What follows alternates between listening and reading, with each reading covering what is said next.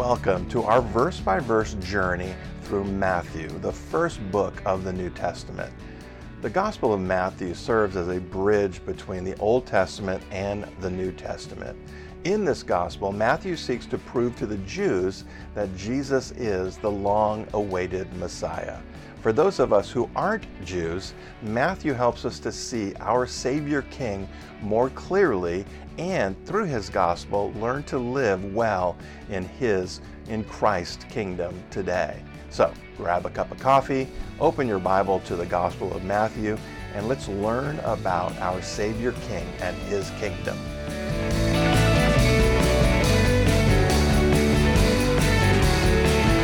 Turn your Bibles to Matthew chapter 7. Continue our series through the Gospel of Matthew in a series I've entitled The Savior King and His Kingdom.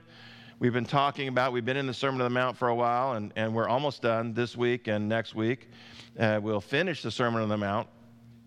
And we're talking about the fact that Jesus is king, right? Would we acknowledge the Bible teaches us that Jesus is king, King of kings, Lord of lords. He's the boss. He's in charge. No one above him. And so, that the whole world ultimately is his. We don't see his kingdom actually being played out in the world around us right now. That's going to come later when he comes back the next time. But ultimately, he is the king. And if we're his people, then ultimately, in addition to be children of God, we are also subjects of the king. And so Jesus is king. He's the boss. And so if the world ultimately is his kingdom, then we should live as if he is king right now. And the Beatitudes and the rest of the Sermon on the Mount describe to us how someone in the kingdom of Christ should live. And so we've been describing first the attitudes, the Beatitudes, the attitudes of a person who's living in Christ's kingdom. And then we moved into the rest where we see these principles being played out. There's going to be, I think it's end up being 19 of these principles that describe the principles of someone that's living in the kingdom. And we all do this. We all do this now. We have principles, right? Hopefully. Unprincipled people are not fun to be around, right? Do you acknowledge that? So everybody has principles. The question is, what are your principles? What do you base your life upon? What are the truths that define and control and direct your life? Unprincipled people don't have those. They just do whatever feels good or right or whatever. I suppose that is a principle. Anyways, let's not get into that. The fact of the matter is that we have principles, and if we're going to live in Christ's kingdom, then we should live according to his principles, right? Does that make sense? That if we're going to live in Christ's kingdom, we are in Christ's kingdom, that while we don't see it in the world around us, it is in our heart. And so if Christ's kingdom is in our heart, which the Bible says it is, then we should live according to these principles. And if we do, there's a reason why we do. And we'll get into some of that today. So before we get into that, let's pray, and then we'll talk about this text. Heavenly Father, we do come and thank you for this time and the privilege that we have to be able to gather together, to sit at your feet and hear what you would say. And so I offer myself up to you right now, Lord, and I humbly recognize that I am not worthy of this privilege that you've given me to stand up here. And I often recognize that I am not as equipped as I would like to be, but I recognize if I'll just I'll let you, God, I'll let the Holy Spirit do what he says, that he can do pretty radical things even through someone like me. And so I give this time to you, Lord. Thank you for the privilege I have of being able to do this. And I lift up your people right now, those that are hearing, those that are here right now, those that are watching online. I pray, Lord, that you would speak to them about what you would say to your church and how we might be able to live in a way that is right and good, so that we might see the good that you have for us, and that the world might see the good that you have for them as well. And so I ask, Lord, for your special touch upon this time, and we pray it all now in Jesus' name, amen. A couple of quick little announcements I forgot. First off, it's Andy and Laura's 46th anniversary. Turn around to the camera. They can't see you, but do it anyways and say happy anniversary. They could see me. You can see me. Hi, I'm waving. They're all waving too. They all love you. Also, there are eggs in the back, so 5 dozen. Okay. Does that mean? So get some eggs. So our chickens are happy chickens. Anyways. Okay. This morning, we're going to begin with a verse that describes a concept that is commonly referred to as the golden rule. Anybody heard that? It's interesting. The golden rule is not exclusively found in Christianity. It's found elsewhere as well. But the golden rule is a biblical concept. I was going to get into saying, we're the only ones that do it right. Well, that's whole nother conversation. We're not doing that today. But the fact of the matter is, it is a Christian concept, and let's read where it comes from, and then we'll talk about it, because as with many of these principles, most of us know them, but we often don't really understand them the way that we should. And we've been so programmed by life and society and all of that, that we often miss really the deeper things of this. I was sharing with somebody earlier, I'm taking a Greek grammar class right now.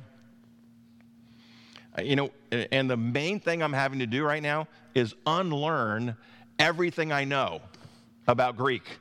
Because everything I know about, not everything, but a lot of what I know about Greek is not correct. And we do that with English too. We do that whatever our language is. We often have been learned things, but that aren't really always right. And so these principles, sometimes we miss them. Let's pick it up, very first one. Verse 12 of Matthew 7 says this: "Therefore, whatever you want men to do to you, do also to them, for this is the law and the prophets." We also find this described to us in the Gospel of Luke. So the idea is, if you want someone to do something nice to you, you should do something nice to them. I'll scratch your back, you scratch my back. You do this for me, I'll do that for you, or I'll do this for you so that you'll do that for me. And if I want you to show me favor, I will show you favor first. If I want you to be generous with me, I will be generous to you first. That's the kind of the common understanding of the golden rule. And while it's right to think that if I want somebody to be nice to me, I'm going to be nice to them. If I want somebody to be courteous to me, I'm going to be courteous to them. It's a very shallow understanding of what this is saying to us. These kingdom principles that we're learning are how we are to, as Christians, to live while we're in this world. Because God is good, right? Somebody say God is good. God is good when? Always. He's always good. And that everything he does is good. Then these principles are good. In fact, they are the only good. Any other principle that is not lined up with these principles can't be good if it didn't come from God. If it doesn't come from God, then it's lacking that goodness. Even the very best person on earth is not good enough to develop a principle that is good as God's principles. And so it's something less than good.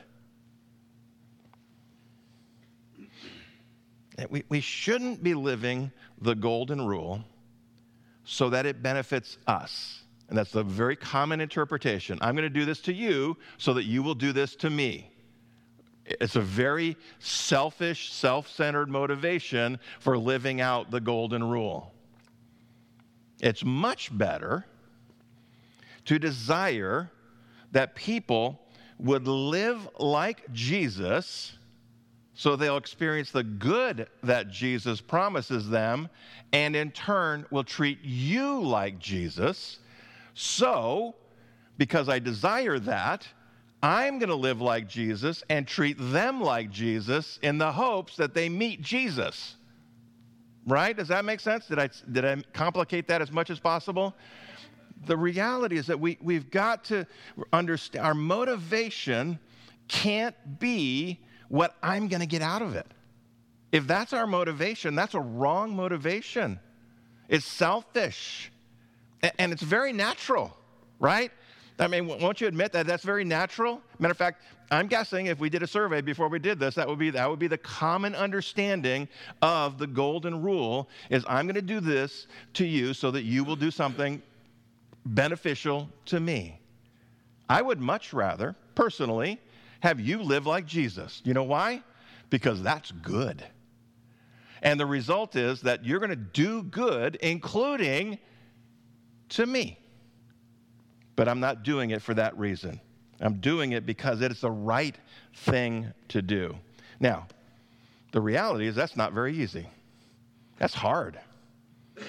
That's hard to live like that. It's hard to live like Jesus in a world that has no desire for Jesus, but I'm living that way so that they can meet Jesus in the hopes that they might treat me like Jesus would treat me. But they may not. And this next principle helps us to see that. Principle number 16, the right way is not the easy way. Anybody want it to be easy in life? Raise your hand. I know you do. We all do. We all want it to be easy. Even if I know, come on, Larry. You're supposed to be helping me out up here. I know you want it to be easy. Verse 13. Enter by the narrow gate, for wide is the gate and broad is the way that leads to destruction, and there are many who go in by it, because narrow is the gate and difficult is the way which leads to life, and there are few who find it. On the broad way, life is easy. The way most of the world is going, it is the easy way. There are few limitations and restrictions. If you feel it, do it. If you want it, do it. If you think it'll make you happy, do it. And it just there's no fences, there's no boundaries, there's no limitations. Just you know, if you think it's right, do it. You know, feelings and opinions and different ways of viewing things. That's what you use to navigate your way through life. And no one's opinion has more value than yours. In fact, everyone's opinion has less value than yours. And rarely will you allow somebody else to have an opinion higher than yours without great disagreement with them. The broad way makes no demands. The way that the world is going makes no demands on the individual. No demands on thoughts, no demands on behaviors, no demands on integrity, no demands on any of those things. And our behaviors and our thoughts, all these, and we're encouraged, they are encouraged to explore their perception of reality. Whatever your perception of reality is, okay, go that way. Unfortunately, there are few warning signs that will tell you how that life ends, where it takes you. Jesus says here that way leads to destruction. Now, the ultimate understanding of that idea of destruction is hell. That's the ultimate understanding of it. But there is a more temporal understanding of it as well, is that pathway leads to destruction in this life. It will always lead to something being destroyed. Either relationships or reputations or health or, you just go through the list of things that people are chasing after. If you follow the broad way, the easy way, something is going to suffer for it because that's how that works. That is the way that those things work. And the warnings that do come are often treated like most traffic signs are in our culture. Stop signs. Cracks me up. People blowing through stop signs like they don't even exist. That's one of my pet peeves, in case you're wondering. Do you know what stop sign means? Stop! What does stop mean? Come to a complete, cease all forward motion. That's according to the law. Cease all forward motion. That seems so simple to me. Okay, it's a pet peeve. I just aired it out for everybody in the world to see it. We have a choice in all of these things. Obey or disobey. And really, ultimately, it all comes down to that. Either you're going to obey God or you're going to disobey God. There are no other options. There are no other choices. Can you not obey God and not disobey him? No, you can't. It's, there is no middle ground. There is no gray area. You're either obeying God or you're disobeying God. It's as simple as that. No, I want it a different way. Okay, you can want all you want, but it doesn't make any difference. It still doesn't change the reality. Either you're obeying God or you're not obeying God. If you're not obeying God, you're disobeying God. And in case you're wondering, if God is God, right? If he is God, he doesn't like to be disobeyed. There's a consequences attached to it. Especially when he takes so much time warning us about the consequences. So much of the Bible just says, here, I want to give you this. I want to give you blessings. But if you don't want the blessings, that come only through obedience, then okay, then understand there are curses attached to disobedience. You get to choose. Deuteronomy says that. Deuteronomy 30, verse 19. I call heaven and earth as witnesses today against you that I have set before you life and death. Two choices, life or death. Blessing or cursing. Therefore, choose life that both you and your descendants may live, that you may love the Lord your God, and you can only love God through obedience, that you may obey his voice and you may cling to him, for he is your life and the length of your days. You have to choose life, God says. It comes in a couple of different places. Choose life, God says. He wants you to choose what is good and right and helpful and beneficial. It leads to life, leads to flourishing. But he gives you the freedom. Here we are on Independence Day weekend. We're celebrating freedom. I don't know if that's what we're actually celebrating anymore. But, God has given us freedom. He's given us freedom to choose him or not. But he says, hey, here's the blessing if you obey me. But understand, if you don't, there's a consequence. Everything Jesus said in this sermon is the narrow gate, is that narrow way. He's saying that there is a way that is good and right, and here it is. It's a narrow way. It's not wide. And the idea of narrow is literally like if we have this aisle here. If you shrink this aisle down so only you could pass through it. That's what it would be like. It's kind of like I was hearing, that the airlines are making seats, they're making the seats narrower and putting them closer together to squeeze more people onto an airplane. Okay, they were already too crowded for me. That's what it is, this narrow way. And to live according to these principles is not as easy as the easy way. That makes sense, right? The narrow way is harder. The narrow way demands faith. It demands discipline. It demands integrity. And not the integrity that the world describes, not the discipline the world describes, not the faith the world describes, but those things that God describes, that Jesus describes right here in this sermon. He says, this is the way.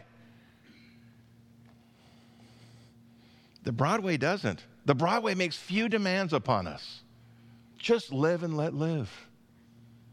That's the dumbest thing I ever heard.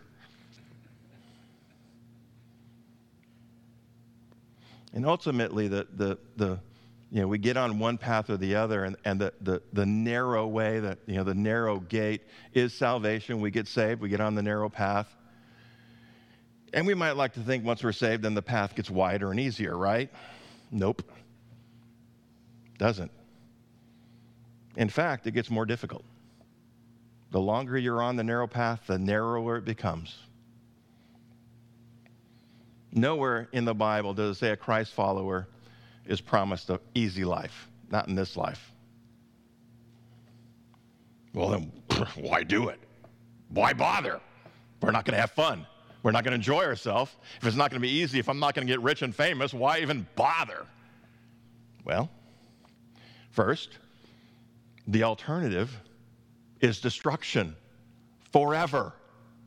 Anybody want to sign up for that? No, nobody wants to sign up for that. Nobody wants eternal separation from God in a place of darkness and fire and pain and suffering.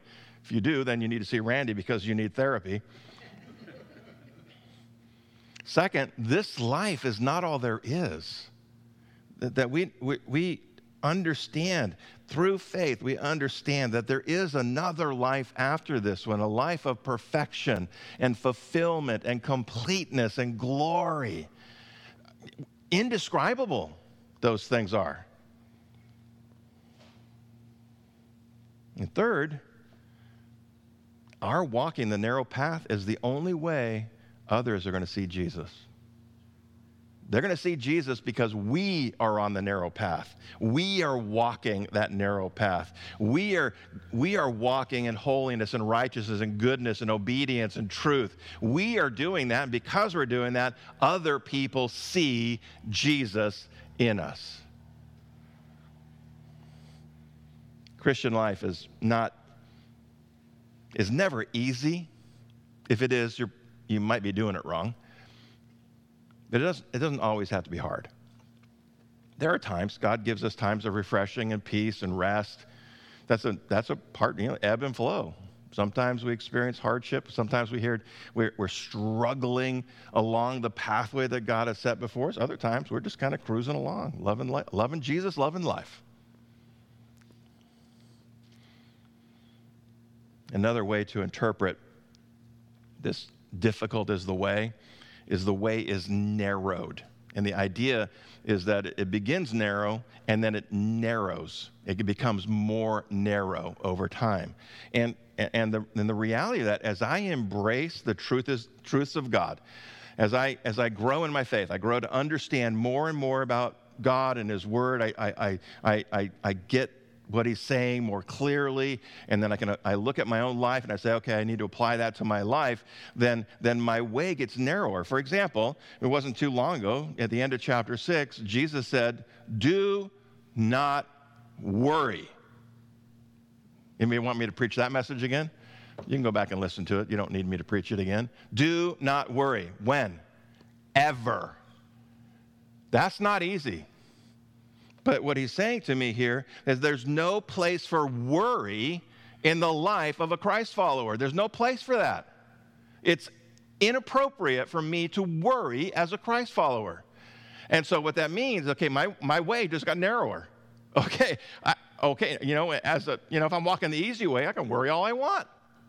Matter of fact, I might even get a master's degree in worrying. I'm going to do it so well. But not as a Christ follower. Now I find myself, when I lean over into worry, I'm thinking, whoa, wait a minute. If I trusted Jesus, I wouldn't worry about that. If I was being obedient to Jesus, I wouldn't worry about that. My way gets narrower. I no longer have the freedom to worry. Now, this is true of all of these principles. We pick one. Whatever one that we come across, the reality is every time we learn about it and we grow to understand it, we start applying it to our lives, it makes the path we walk narrower. Each truth we learn and accept narrows our path. That makes it more difficult because the world's got a different plan for you. It's got a different way of doing it. And its way is easier. That's hard. It's hard. It's difficult because no matter what I tell myself, there's a part of me that wants to worry, right? I can say all day long, oh no, Rick doesn't worry about anything. But there's something inside of me that wants to. And I have to resist that. I have to fight against it. If I was walking the way of the world, I wouldn't have to do that. I could literally just happen. Oh, no. The sky is falling again.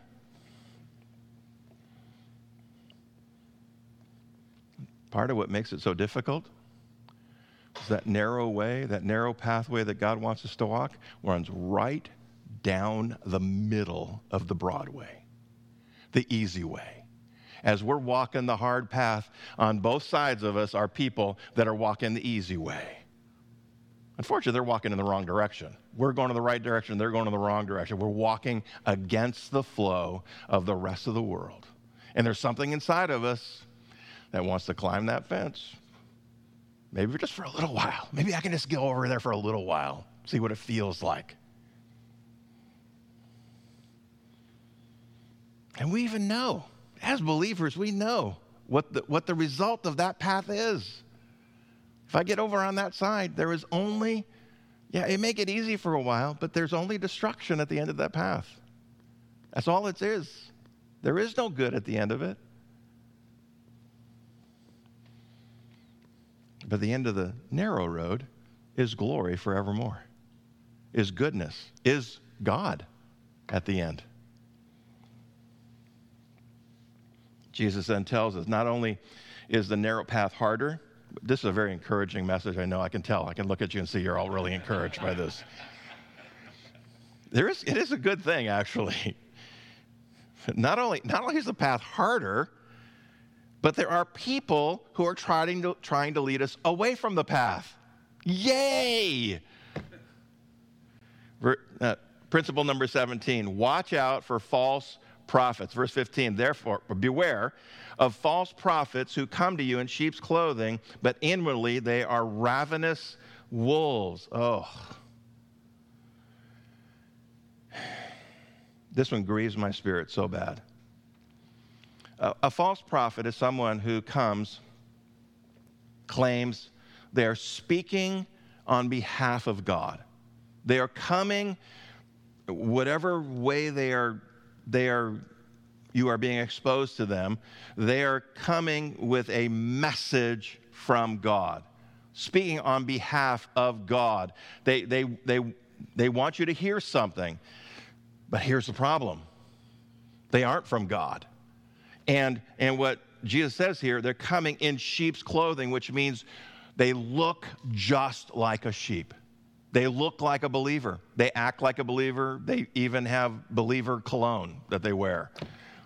Everything about them is like a believer. You could not tell by looking at them that they aren't anything other than what they say. But what they're doing is they have a sheep's clothing on, but underneath is a ravenous wolf. Imagine that. You know what a ravenous wolf is? A ravenous wolf is a wolf that if it gets anywhere near a prey, it is going to tear it apart and consume it. Who is the wolf's prey? Sheep. Sheep. In this context, it's sheep. Who are the sheep in this context? Us. A sheep wants to consume us.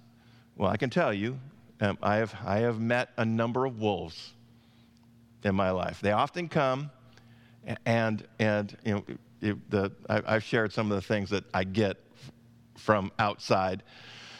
People come and they sound so sincere. I just want to help. Your doctrine is off. So let me correct your doctrine.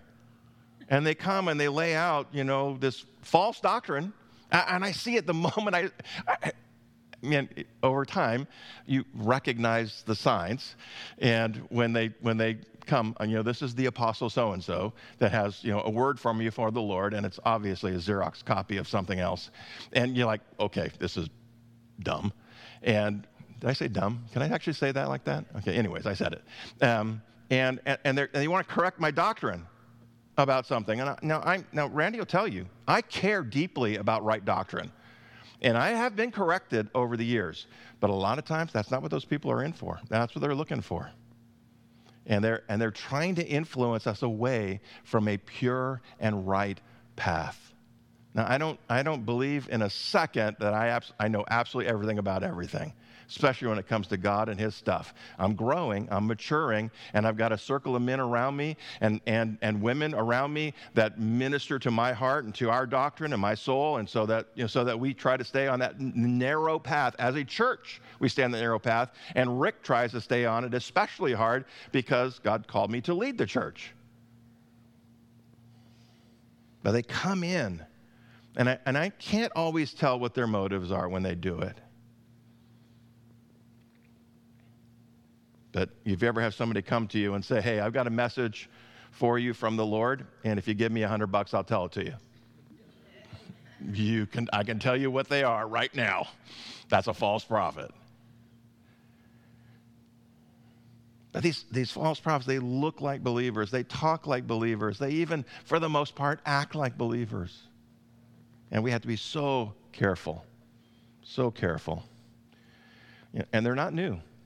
Literally, they've been around since well, before the church. They were around in the Old Testament. All sorts of examples of false prophets in the Old Testament, where the true prophets are, resisting the false prophets. And interestingly, the false prophets often outnumber the true prophets. Jesus said something about the end times when it comes close to his return. He says this, Matthew 24, 11 and 12. Then many false prophets will rise up and deceive many, and because lawlessness will abound, the love of many will grow cold. Lawlessness is the idea of lawlessness is living as if there is no law. Wait a minute. That sounds an awful lot like the world we're living in right now, where we look around and people are doing whatever they feel like. If they don't like something, they'll just burn a city down. Like, no big deal. We're living in a time where we are seeing this rise of false prophets, these rise of false teachers, and they don't show up and make themselves known very easily. Very often they'll creep into churches or they'll start churches. There are many, many churches that exist today who are led by people who don't even know God. And they're leading hundreds of thousands of people down a wrong path, down the broad way, believing that they're on the narrow way. And in fact, they're not even close. It should grieve our hearts. It should challenge us. You know what? You better know. You better know. If you're following somebody, you better know what he believes. You better test him.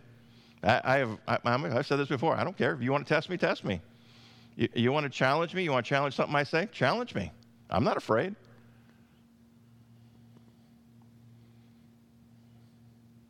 Here's the reality, though. Only those who are tempted by the broad way are going to fall for it. If somebody is vulnerable because that what they see over there on the easy way, ooh, that's attractive. I want some of that. The false prophet can play right into that. A ravenous wolf. A wolf was one of the great threats of a shepherd's, as he cared for his flock, had to always be on guard against them. And they tend to go after the young, the vulnerable, or the weak. A wolf doesn't care about who they hurt. They don't care what their ministry costs anyone else, as long as they benefit, as long as they get what they want out of it. And they could want lots of things. They could want money, that we see that commonly. They could want fame. They could want just any number of things. They could want, all sorts of things. I'm not going to get into the serious carnal desires that many of these guys have. They don't have to all be guys. They can be women as well. And here's the thing. They're so deceptive. They come in and they act like, I just want people to be happy.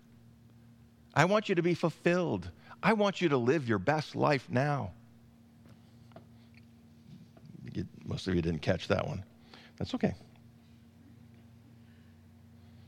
A true prophet doesn't concern themselves with happiness. I'm not concerned about that. I am not concerned that you are happy. What I am concerned about is that you are holy. Holiness is what leads to happiness. Happiness almost never leads to holiness. But if we are striving for holiness, then happiness is a fruit of holiness. And so as a pastor, that's what I'm concerned about. As a husband, that's what I'm concerned about. I'm concerned that my wife is holy. You know, if happiness, is born out from that, then praise God. And with my children, with my grandchildren, I'm more concerned about holiness than I'm about happiness. I do care about them being happy as well, but not at the expense of holiness. If I have to choose between holiness and happiness, I'm going to choose holiness.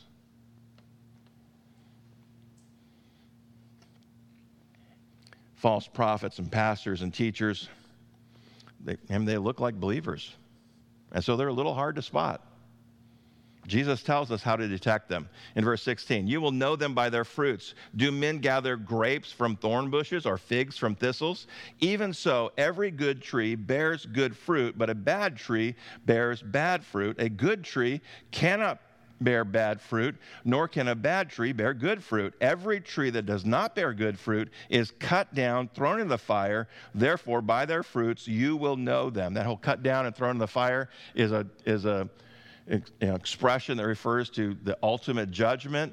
And I would not want to be one of them, a false prophet, standing before Jesus and giving account for misleading God's people, misleading the sheep, and causing them to stumble. That would be a bad thing. Hell is going to be a bad thing. It's going to be a lot worse for false prophets. He says, you will know. You can detect them. You can look at them. We do this all the time. We see people, and I've done it. I've listened to people and said, there's something wrong there. Something is not right about that. I may not be able to chapter and verse it, but I can hear it. And I can discern something. That something's not right about that. A test of a false prophet is the fruit of their life and ministry. We've heard all the anecdotes of, pastors telling their churches they need a $62 million jet. Otherwise they can't do ministry. I'm glad to have a 2016 Trax out there. It's got 4 wheels and gas in it. I'm good. But I'd love to have something else, sure. That's on the easy path. Listen, a true prophet seeks only 3 things: God's glory, the blessing of others, and the growing of faith. That's all they care about. I want God to be glorified, I want others to be blessed, and I want faith to grow. Where am I in that? I bear the fruit that God gives me because he chooses to bless me. God will never leave his servants, his people, unblessed if they will just serve him and abandon themselves. I don't care. I don't worry about God blessing me. You know why? Because he's a good God, and he loves to bless his kids. All he wants us to do, just obey me, just serve me, just love me, just tell people about me, and then he will take care of the rest. We're living in a time when false prophets are abounding, and literally they are all around us. And there's a reason for that. In 2 Timothy 4, 2-4, it says this: preach the word. This is the Apostle Paul speaking to Timothy, and Paul is pretty close to the end of his life, and he knows that. And he knows that before too long he's going to be executed. And he's giving his last bit of instruction to Timothy, who was his disciple, his protege. He trained him up, and he was basically handing the reins off to Timothy here, especially as he was pastoring this church in Ephesus. And he says to them, preach the word, be ready in season and out of season, meaning always be ready to tell people about Jesus. Convince, rebuke, exhort with all long-suffering and teaching. Long-suffering could also be translated as patience. For the time will come when they will not endure sound doctrine, right teaching. They will not endure right teaching. Who are the they? The people sitting out in the congregation. There will be a time where people will not want to hear the truth. They want to hear what makes them feel good. I want to feel good about myself. I want to be uplifted. Pastor, make me feel good about myself, right where I am right now. There's no problem with that. Where you are right now may not be right. But according to their own desires, because they have itching ears, I mean they're drawn to things that appeal to their carnal desires, they will heap up for themselves teachers. I mean, they'll collect these teachers that will tell them what they want to hear. And they will turn their ears away from the truth and be turned aside to fables. What is a fable? It's a story. You know, a story doesn't have to be true. It's just a story. You know, I give you a little story to tell you something that makes you feel good about yourself. Have I ever told you about the guy that went down to the blah, blah, blah, blah, blah? And they go this little story, and you feel, oh, wow, that was really a good story, Pastor. But what does it tell us about our relationship with God, about walking that narrow path, about serving Him, about loving Him, about obeying Him? Where was the truth in it? We're living in a time where people don't want to go the narrow way. They don't want it. They don't want it to be hard. I mean, gosh, many of us are old enough to remember times when things were a lot harder. The idea of having a cell phone still amazes me. Yeah, I grew up. I was a traveling salesman before I was a pastor. I didn't have a cell phone. If I needed to make a phone call, I needed to look for a phone booth. Can you imagine that? Can you imagine looking for a phone booth today? Do they even exist anywhere anymore? I mean, it was like, anyways. Life gets easier every year. This is easier, that's easier. But not easier to do what's right. R. Kent Hughes suggested 4 tests to discern a false prophet, pastor, or preacher. 1, a false prophet avoids preaching on such things as holiness, righteousness, justice, and the wrath of God. You know, one of the signs of a false teacher is they will focus on issues, things like social issues. That's been a big one lately.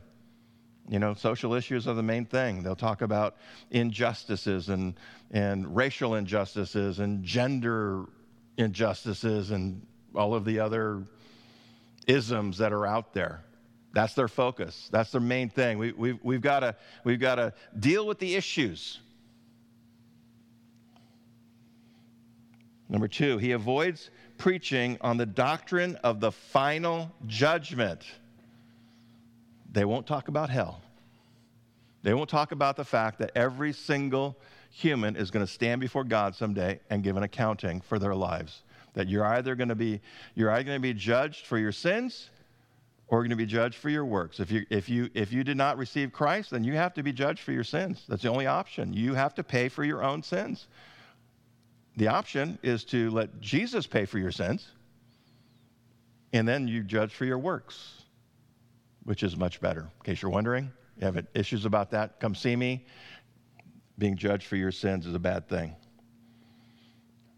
Number 3, false prophets fail to emphasize the fallenness and depravity of mankind. A false prophet will try to make you believe you're okay, just the way you are.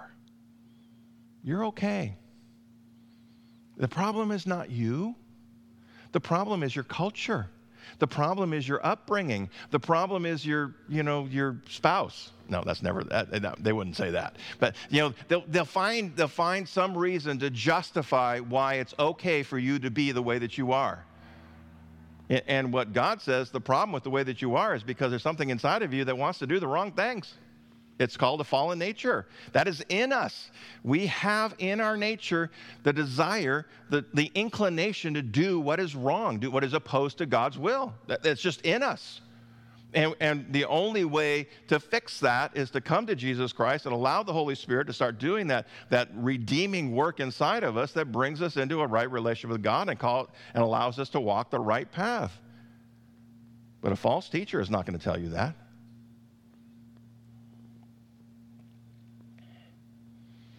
And number 4, false prophets or pastors and teachers de-emphasize the substitutionary death and atonement of Christ. The only way to be forgiven of your sins is to receive Christ as your Lord and Savior. It's the only way. But many of these false teachers will give you the sense that you can do enough good to be okay with God. And let me tell you flat out, no, you can't. You will never, ever, ever do enough good to pay for your sins. You know why? Because even your good is not good. God says without Christ, you can do no good thing. The world might describe it as good. The world might say, oh, that was so good. Good job, Chuck. You're so good. But God says without Christ, none of it's good.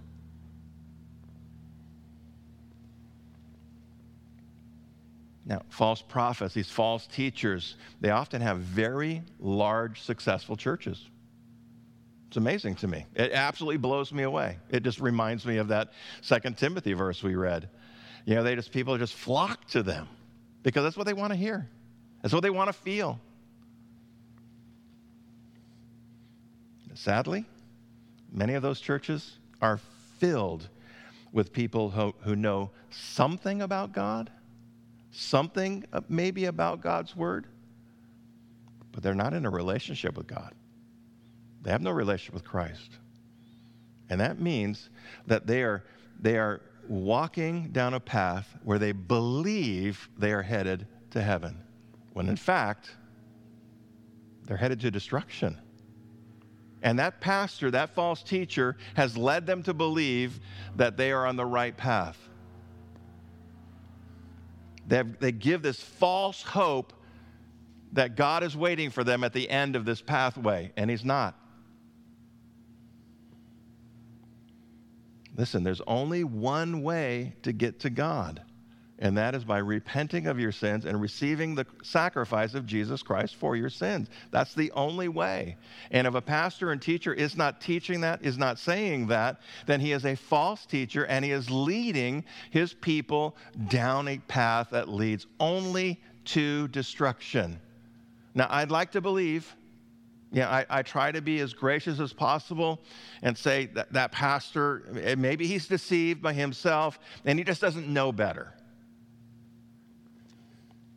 Sadly, I'm not convinced that's true with most of them. The fate of this false prophet is pretty terrible. And then Jesus speaks to all believers.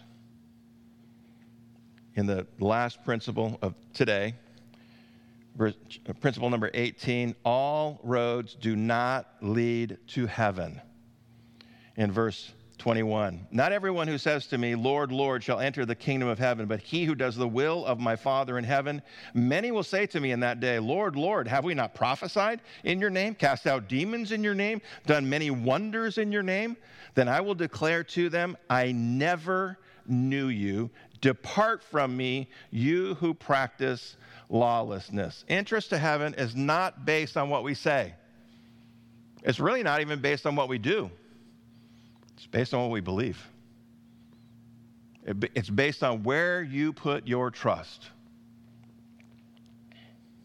This is a warning about being a false believer, about believing you're a believer when you've never put your faith in Jesus Christ. You've never put your trust in Him. If you don't put your trust in Jesus Christ, you are not a believer. If you've not received His sacrifice, you've not repented of your sins, you are not a believer. It's as simple as that.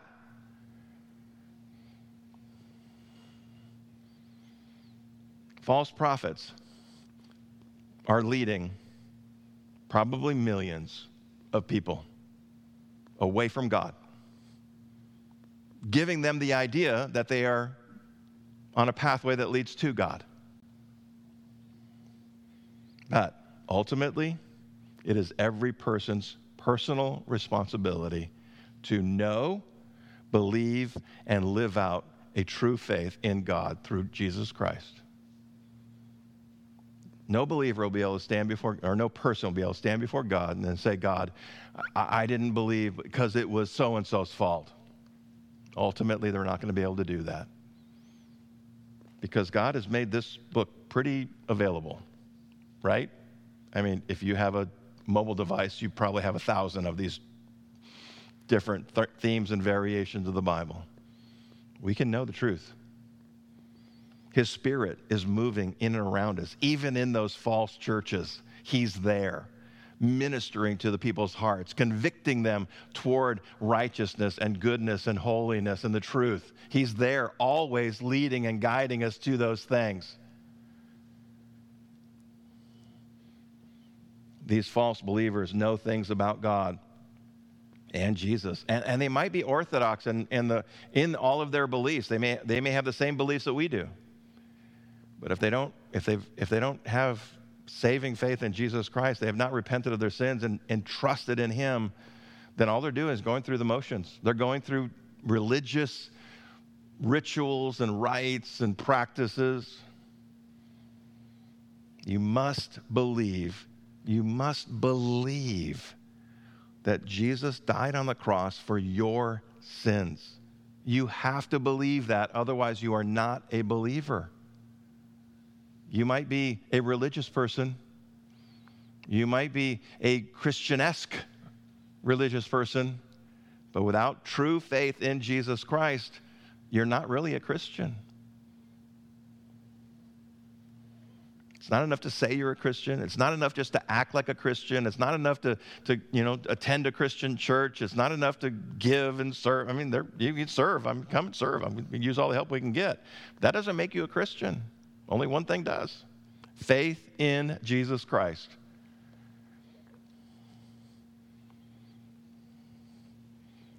And if you are, it'll be evidenced in your life. Myron Augsburger says this: the disciple of Jesus, is one who interfaces deed and word, who puts these two together. For deed demonstrates the word, and the word interprets the deed. If you just have the deeds without the word, without the truth, then the deeds are meaningless. They may be good. They may be nice. They may lead you to a what appears to be a right life, but without the truth, they are meaningless. And Jesus has some really, hard words here. He says to these false believers, "Depart from me." Can you imagine that? The Savior of the world saying to you, "Depart from me. Get away from me. Go away from me. I never knew you." Now, this is pointing to, again, eternal judgment. He's challenging them. Examine yourself. Know for certain that you are one of God's people, that you are one of Christ, in His kingdom. Make sure. Because the consequence of not is devastating. First, you're going to live a life that leads to destruction, and you may taste that destruction in this life, or in the end, you're going to experience the eternal destruction that is too horrific to even describe. Listen, these principles challenge us to examine ourselves. We need to look into ourselves. Now, this is not something that the world necessarily is going to encourage you to do. The world's going to encourage you, just follow your heart. That is terrible advice. Do not follow your heart, because I promise you, your heart will lead you right straight to hell. Don't follow your heart. You need to examine your heart, because your heart is messed up. And it's not because you're a horrible person. You might be really nice. I know 2 or 3 nice people here. But the reality is that because sin is in the world, it is in the world. I mean, gosh, if you don't know that sin's in the world, then never mind. You might be in a coma, but then you wouldn't be listening to me. Wow, I just went mentally way off on a tangent. We must examine ourselves. and ask ourselves, are these things real inside of me? As I go through these principles, not just these ones we looked at today, but all of the ones we've been looking at. I mean, we're up to 18 already. Looking at these principles and applying the Beatitudes, all of that, and getting all of that and starting to line that up, we've got to start examining ourselves and asking ourselves really hard questions and saying, am I real? Is what I'm doing here real? Now, if you answer that question, you say, no, I'm not really being real about it, keep coming. You'll get there. We'll keep talking to you about it and help you get there. But the fact of the matter is it can't be just what we say I am. I can't just say I am a believer. I cannot just say I'm a follower of Christ. It must be real in me. And if it's real in me, then there's going to be certain attitudes that are true in my character, and there are going to be certain behaviors that are true in the way that I live my life. You're going to be able to look at me and say, yes, that looks like a Christian. Now, you can't look at me and tell me I am. I mean, you can get some pretty good signs by looking at me and telling that I am, but ultimately it's going to be word and deed and the Spirit of God working in all of us that will confirm that.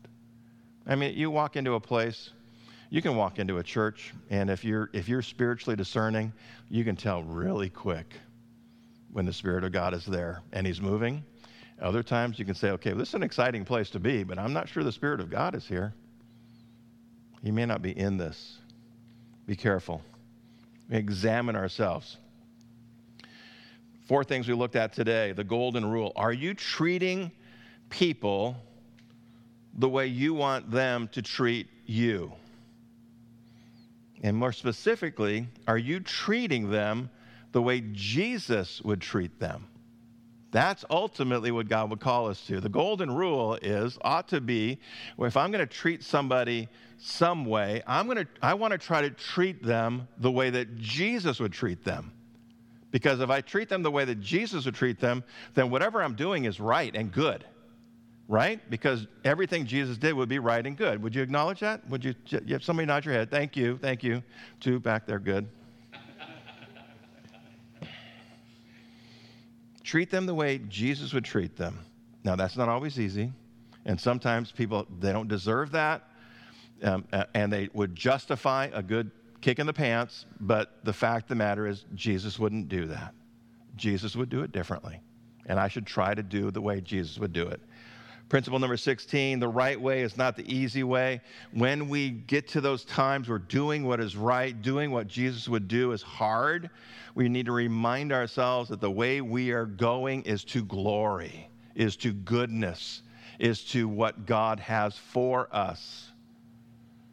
Number 17, watch out for false prophets. Don't blindly believe everything you read, especially on social media or hear. Test them.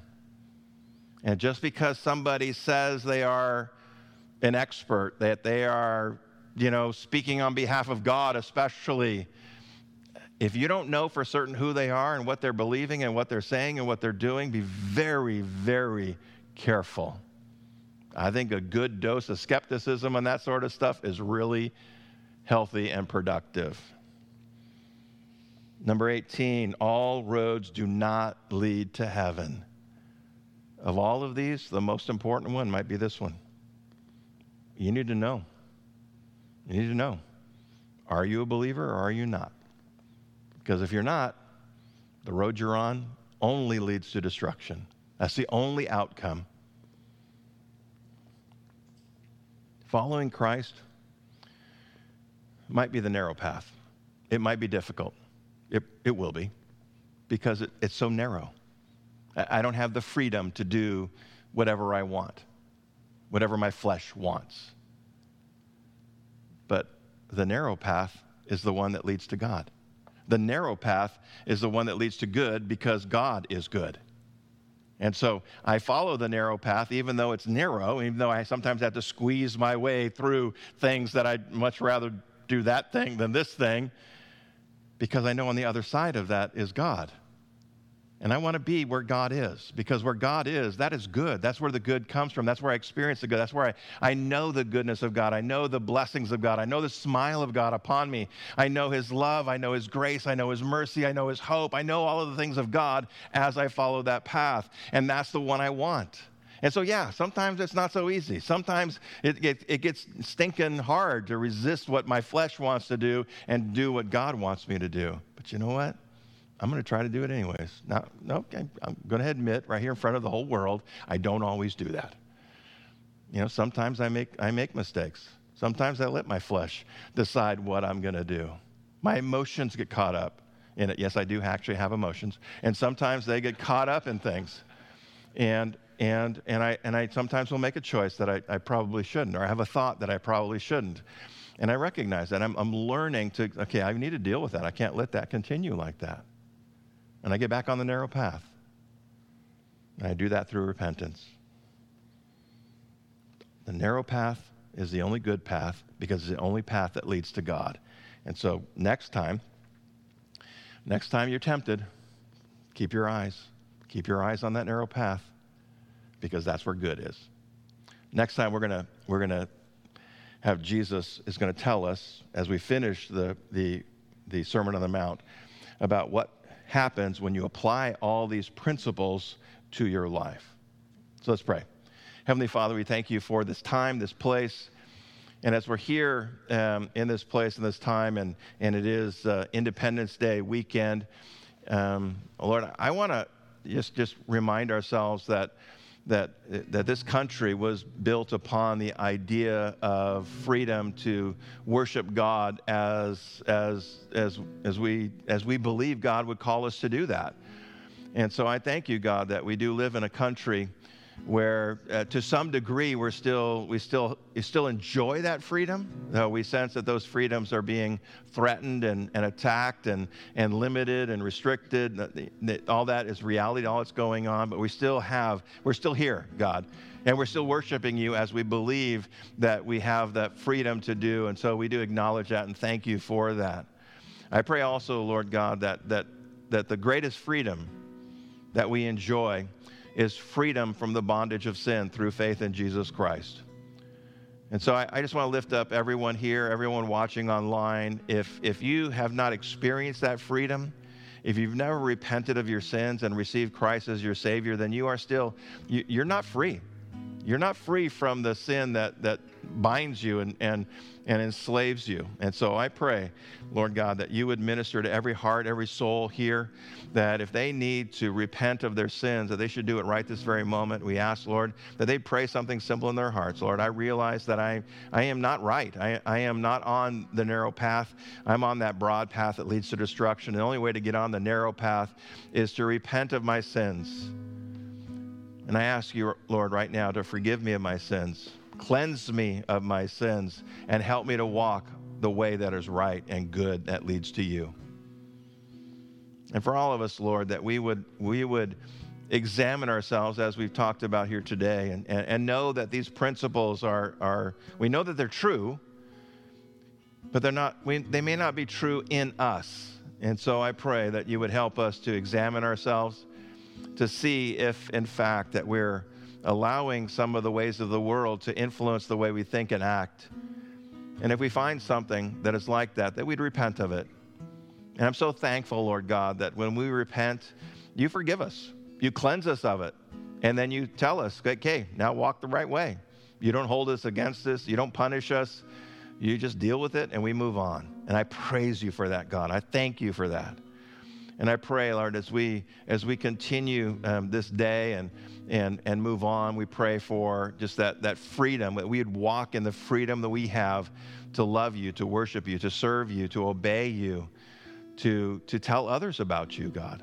I thank you for all of your goodness, your grace, your mercy, your love, and we thank you most especially for Jesus. We praise you, Lord. We love you, and we lift the rest of the day up to you. In Jesus' name, amen, amen. God bless you all. Thank you for joining us as we learn more about our Savior King and his kingdom in the Gospel of Matthew. It is our hope that these messages will help you grow in your faith If you have any questions or there is anything we can do to help you with that, please do not hesitate to connect with us. Go to calvaryfv.com/connect to find all the ways that you can connect with us. As Christians, we are all connected in Christ. One of the ways we would like to engage with you is in the area of prayer. Please let us know how we can be praying for you. Send us an email to prayer@calvaryfv.com or text the word pray to 951-419-5396. If this material has been useful to you, please share it with someone. Also, please pray that God would use these messages to help others find hope in Jesus Christ.